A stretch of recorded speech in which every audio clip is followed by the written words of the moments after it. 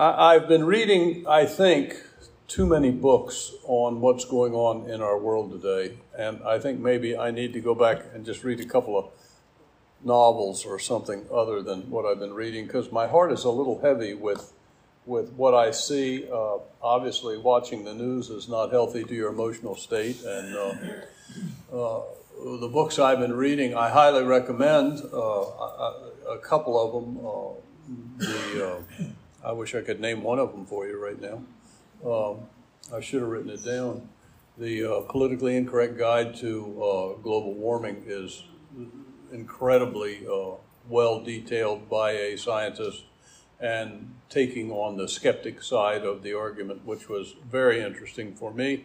Long, a little bit detailed, but I strongly recommend it. They do not have a politically incorrect guide, which is really a conservative viewpoint of most of the issues, and I really enjoy those books. I've probably read, I don't know, 6 of them anyway. But they don't have one yet on critical race theory, but I did read one just recently, or actually I'm almost all the way through one that was written by an African-American theologian and PhD member of the Southern Baptist Convention, which is very good. And I tell you his name if I could remember it. I can't even remember the name of the book, but if you're interested, I can get it for you. Excellent job on the impact of critical race theory. He calls it CRT-I as he talks about intersectionality. A very good treatise of the thing, but also very troubling. There's also a book that I read, and this one is a little too technical, in that you have to be awake to read it. And it's the Politically Incorrect Guide to Socialism. That was like taking a college course on socialism, but from the conservative side. Very, very well done. I wish these guys would give us an outline of the main points. Even their summary chapters are too complex. I'd like to have a 8x10 cheat sheet with all the notes on there that are pertinent, you know, and I guess you got to go back through the book again and pull them out. I don't know, but it's got me thinking a lot about my generation. My generation is before most of your generations, and the truth is, although there were a lot of very brave and courageous people that I knew through the years, overall, I don't think that our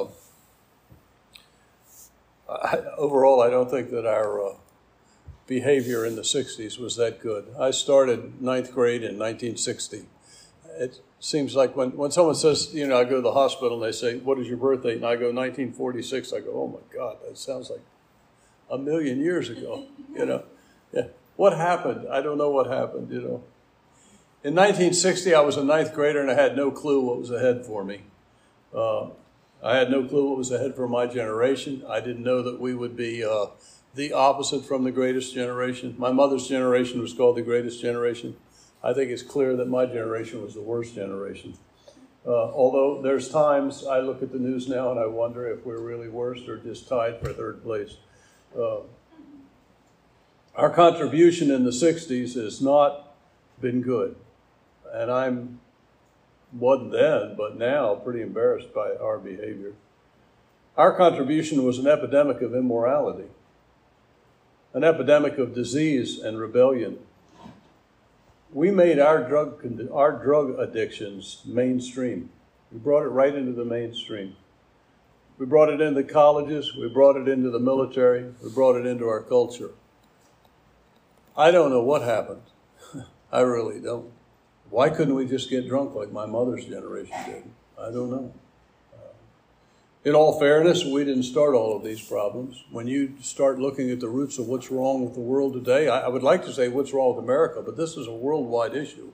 And all of these issues are affecting the whole world. And we need to come to grips with it or we're going to be in deep trouble. And in all fairness, we didn't start these problems. But somehow we managed to take them and run with them. We managed to get them near the goalpost, you know. We didn't help. The corruption that was in our government at the time was evident then, but I didn't see it. I only learned 20, 30 years later what was going on in Washington while we were over in the Southeast Asia thinking we were fighting for freedom, you know. Education had taken a serious turn towards atheism in the days that I was there. I was there when they banned prayer in the public schools. I was there when they banned the reading of the Bible. I used to stand up and do the Pledge of Allegiance, and we used to say the Lord's Prayer every day. Not that I think there's any magic in that. I don't, but it certainly talked about a cultural shift that wasn't good. They silenced the Christians, but they allowed the atheists to keep talking. Throughout this decade of the 60s, it was a simmering cauldron of racial unrest. It perpetrated all the way down into the Marine Corps and into the Navy where I was. It was a problem everywhere we went, and it was a solution that we never found. I wish it were different. When I started school, a lot of the schools were segregated. Mine never were. But we had oftentimes the first people of color on our football team that we we're embarrassed to say we're the best athletes on our team, and we're glad to have them. You know, nothing helps race relations more than winning a football game. You know, but during the 60s, the seams of our culture, those things that stitched us together, were showing signs of serious wear. That was 50 years ago. 50 years ago. And for the most part, you know, I became a Christian after that, and I got settled down, and I didn't pay much attention to it until things got really bad. So for the next 30 or 40 years, I spent my time studying theology and working in the church, and really didn't think too much about cultural issues. You know, when I was young, I was of the attitude that burn it all down. Now when I hear people talking about burning it all down, it frightens me. It worries me that we're at that culture. I don't think I meant it. My fear is that they do. So everything that we might consider wrong today was present then, but just not in the level to which we see. Looking back, I can see we're kind of like Babylon. I don't know if you remember the fall of Babylon when we went through that in the book of Daniel, but while Belshazzar was partying and getting drunk with all his nobles, and while the Babylonians were asleep, the Medo-Persian Empire had invaded their country, and for 3 days they never knew they were conquered. And they finally woke up one day and found out that their country was gone. This is my fear for our country. What does this have to do with 1 John? I hope to connect it. Those destructive seeds of the 60s have come of age, and it's an issue that I don't think we in the church can ignore. The seeds of our present problems were visible to those who could see it then. I had my eyes closed. But now those weeds have matured, and we awaken to find ourselves in a raging war with ourselves. We're at war with one another and don't even know it, don't even know why. People screaming at everybody, and we're not sure what's going on all around us. And yet, it was there 50 years ago. I was asleep. Most of us were. David asks a question here. Well, it's on. That's on. There we go. David asks the question here, if the foundations be destroyed, what can the righteous do? And the answer is in our passage today. Pray. In a way, that's all we can do.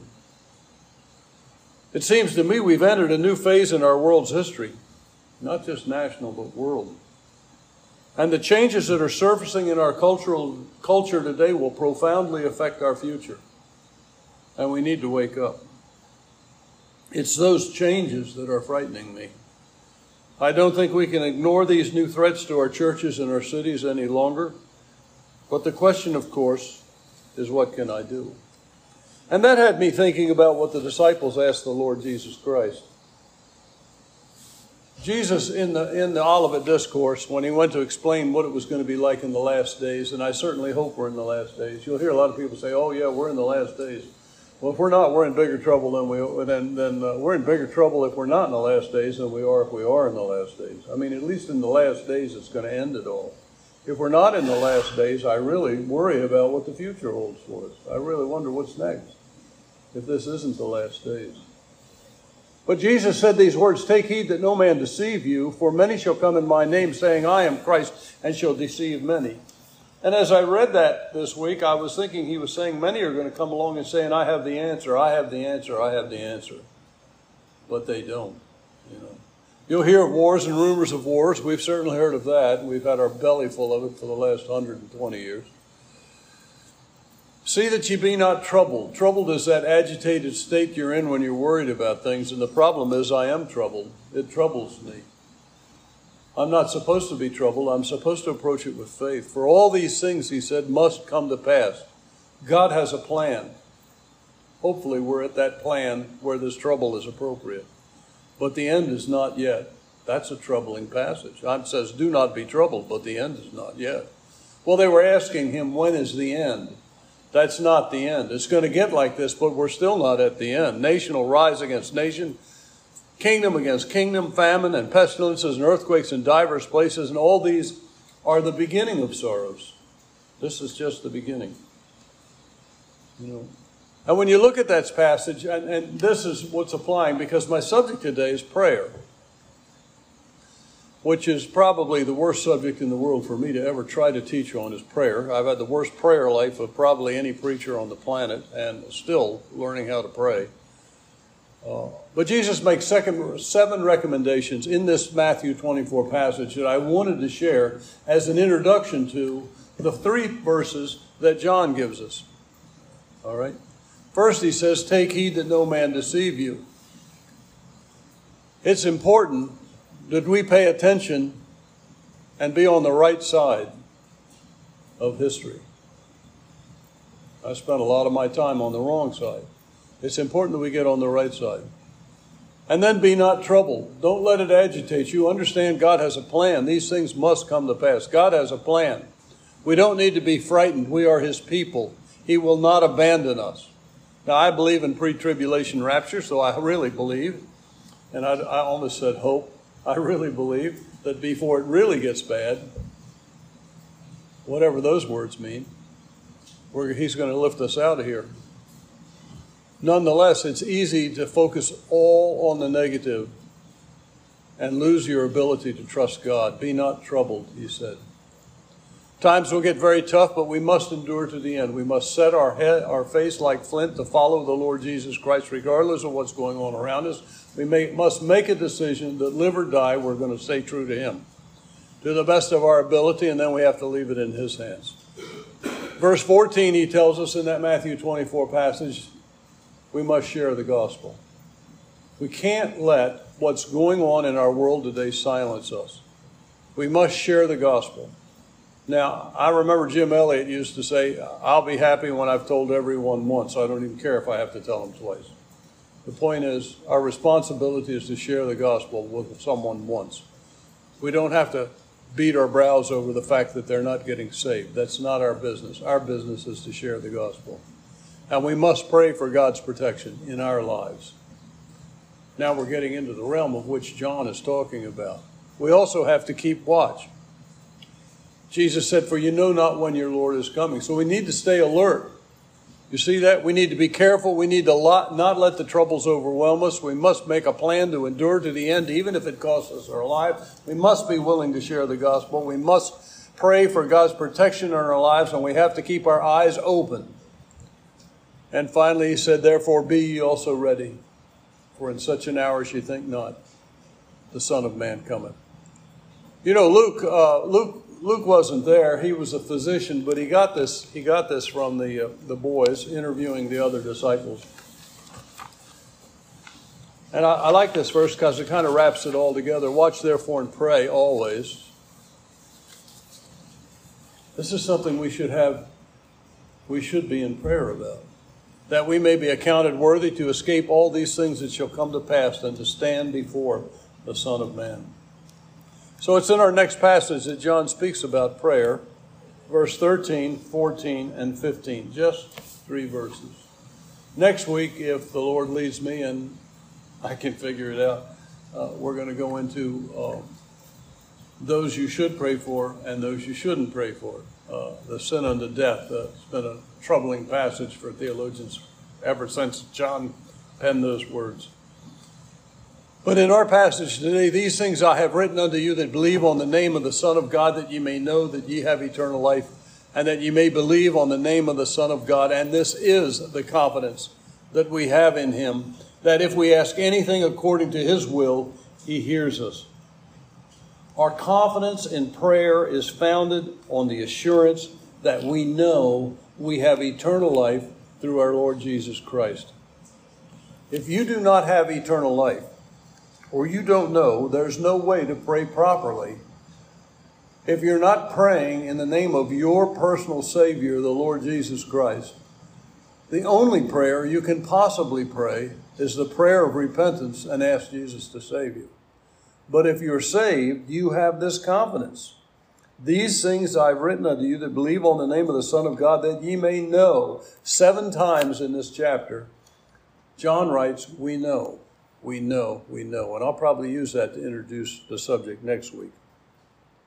And this is the confidence that we have, he writes. I got to get my little squirrely thing in place here. It's not working here. I don't know what's happening here. And this is the confidence that we have in him, that if we ask anything according to his will, he hears us. You can know that God hears you. And if we know that he hears us whatsoever ask, we know that we have the petitions that we desired of him. Jesus said, whatsoever you ask the Father, in my name, that will I do, that the Father may be glorified in the Son. If ye shall ask anything in my name, I will do it. And then a few chapters later he writes, and in that day ye shall ask me nothing. Verily, verily, I say unto you, whatsoever ye shall ask the Father in my name, he will give it to you. Confidence in prayer. This is what John is saying. If you know that you know him, you have confidence that when you go to him, he is in fact going to answer our prayers. That is the promise.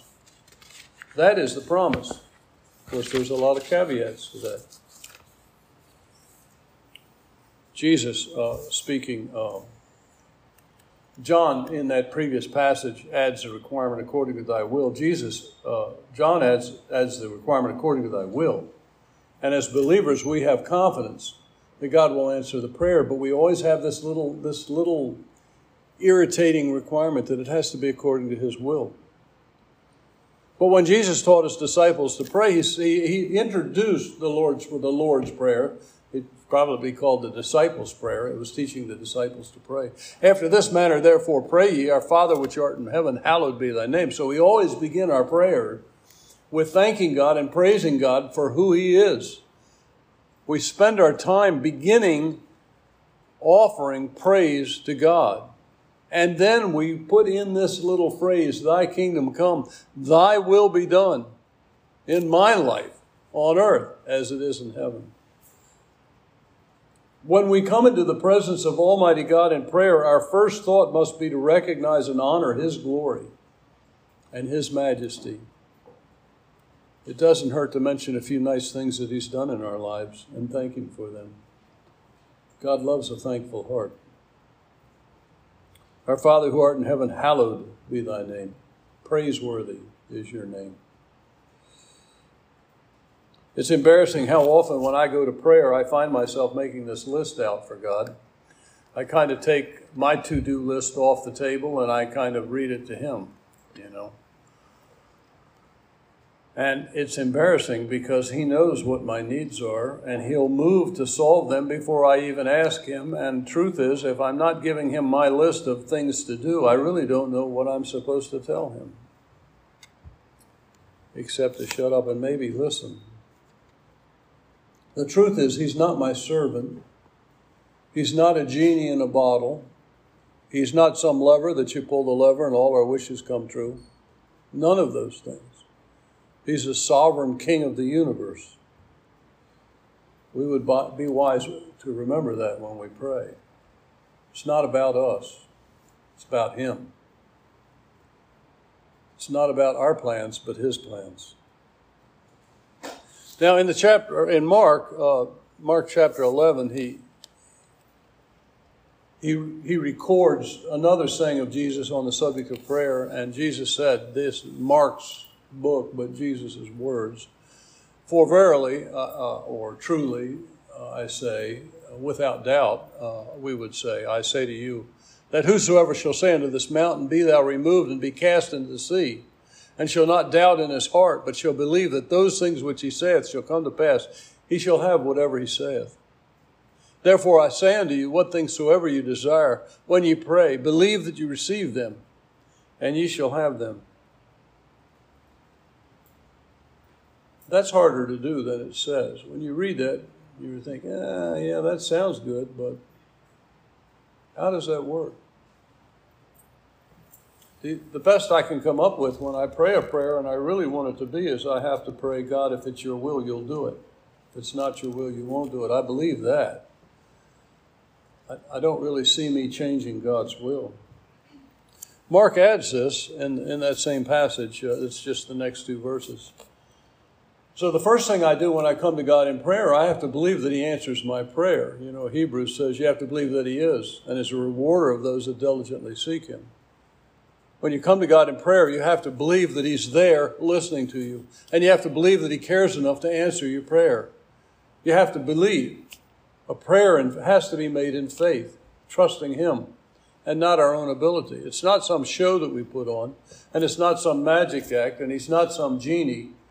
He's the sovereign ruler of the universe who loves us enough to listen to our prayers, which is in itself almost unbelievable. Continuing to quote Jesus, Mark adds, and when you stand praying, forgive if you have aught against any. Now, it isn't if anyone has aught against you. It's if you have a problem with someone else, you have to forgive them. God is not going to approve or answer our prayers if our hearts are wrong with our brothers and sisters. If there's anything about prayer I've proven over the years, is I've proven that.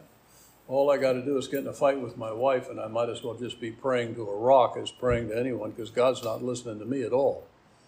I have to settle things with my wife or my children or the person, the co-worker that I'm working with before my prayers even make it above the ceiling. I can feel the deadness all around me. I remember one time when God was calling me into the ministry, I made a snip remark to the pastor who said to me, when you're ready to preach, just let me know. Well, I had told God if he wanted me to be a pastor, have the guy ask me to preach. So when I walked out of his house, I said, Lord, he didn't ask me to preach. I haven't told the preacher anything about this. I don't know where he's even getting that information, unless it's coming from God. But he didn't ask me to preach. He said when I was ready. And I looked up at God as I opened the screen door, and I said, God, I'll never be ready. And I could feel heaven close up. I could hear the cloud slamming shut. It's like the angels were protecting God from my blasphemy and protecting me from God's righteous anger. And I didn't hear from him for 6 months. That's the way it is when you're out of fellowship with someone. You have to be in fellowship with someone. If you do not forgive, neither will your Father which is in heaven forgive your trespasses. Basically, the communications are closed. Well,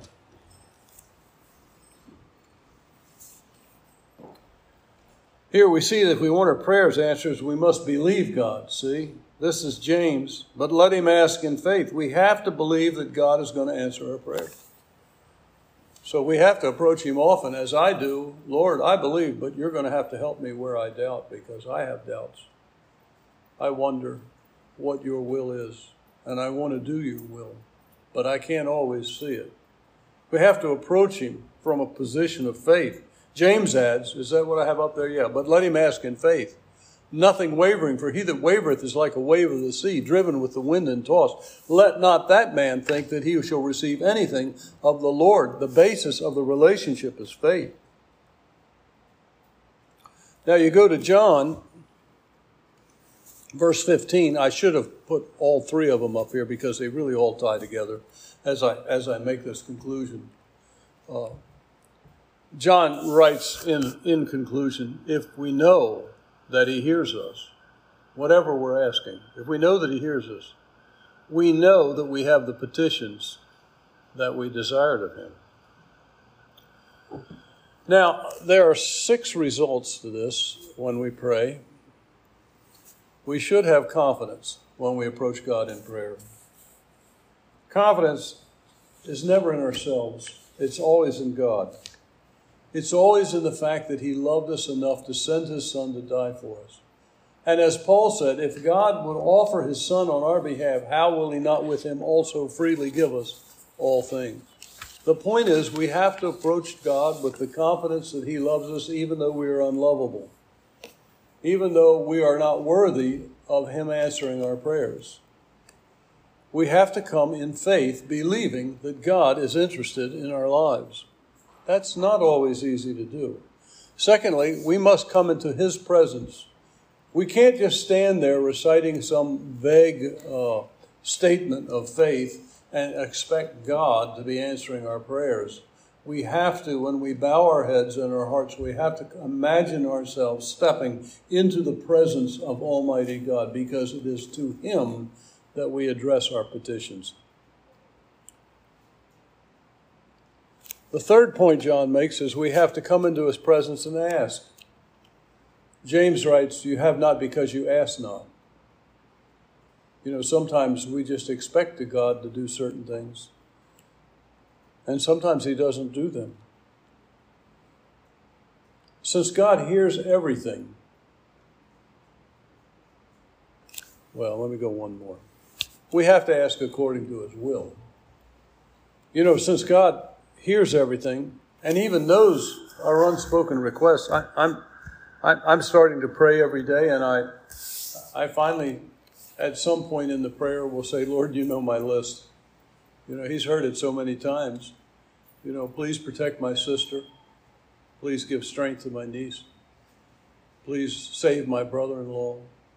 Please do this, please do that. He knows the list. He can remember it better than I can. But biblical prayer is not trying to talk God into giving us what we want. That's not biblical prayer at all. Rather, it's submitting our will to his will. And I, quite frankly, have trouble with that.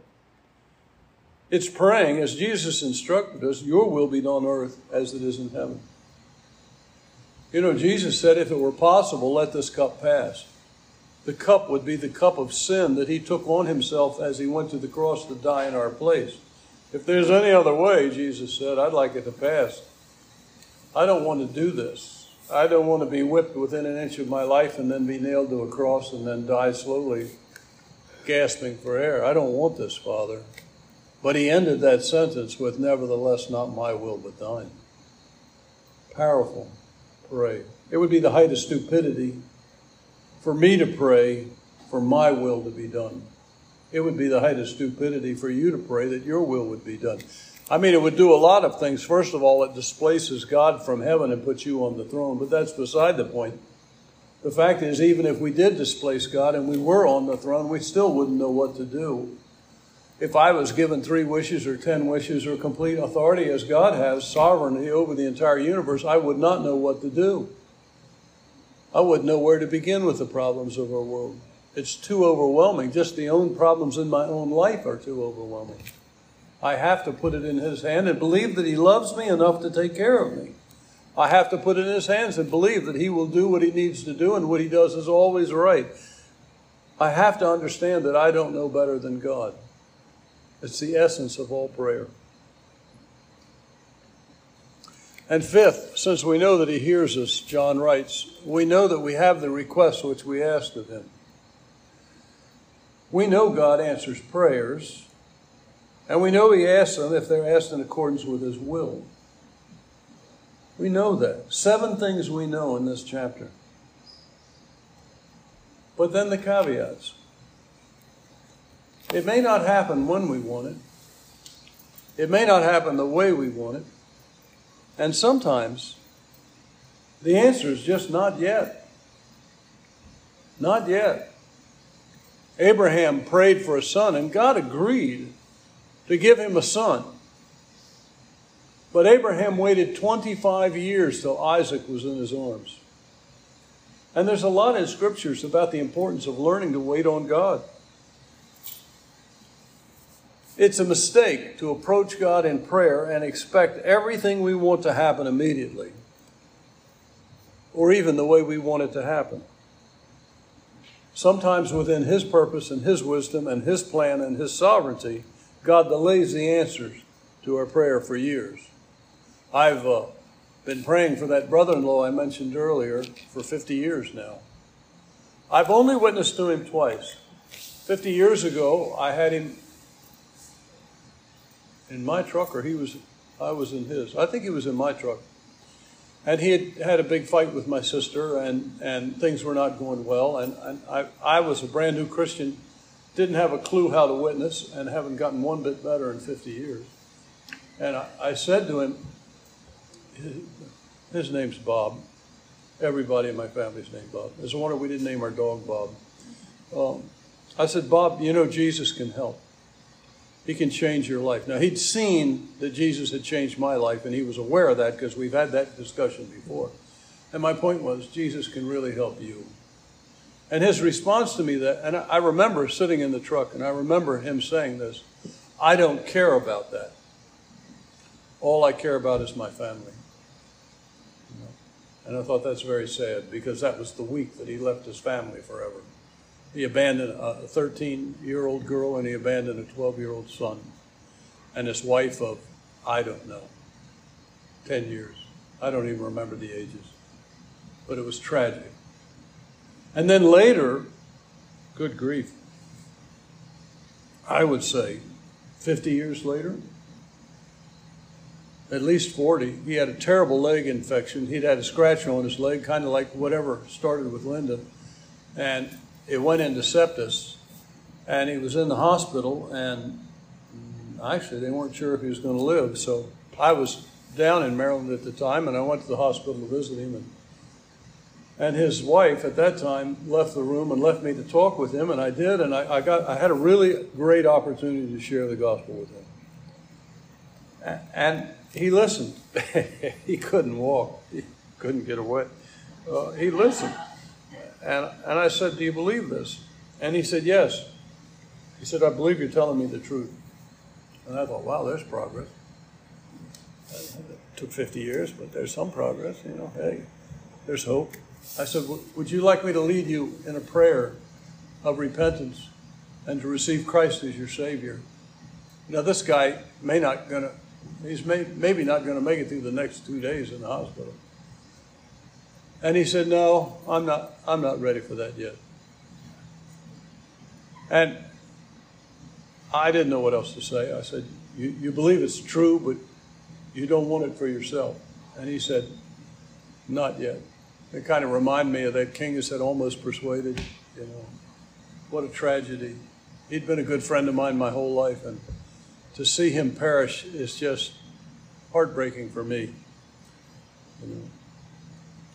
So I left the room. I went, he was in Annapolis, Maryland. I had a long way to go and a lot of people to visit. So I left and said, I'll keep praying for you. And he thanked me for the visit. He was glad to see me.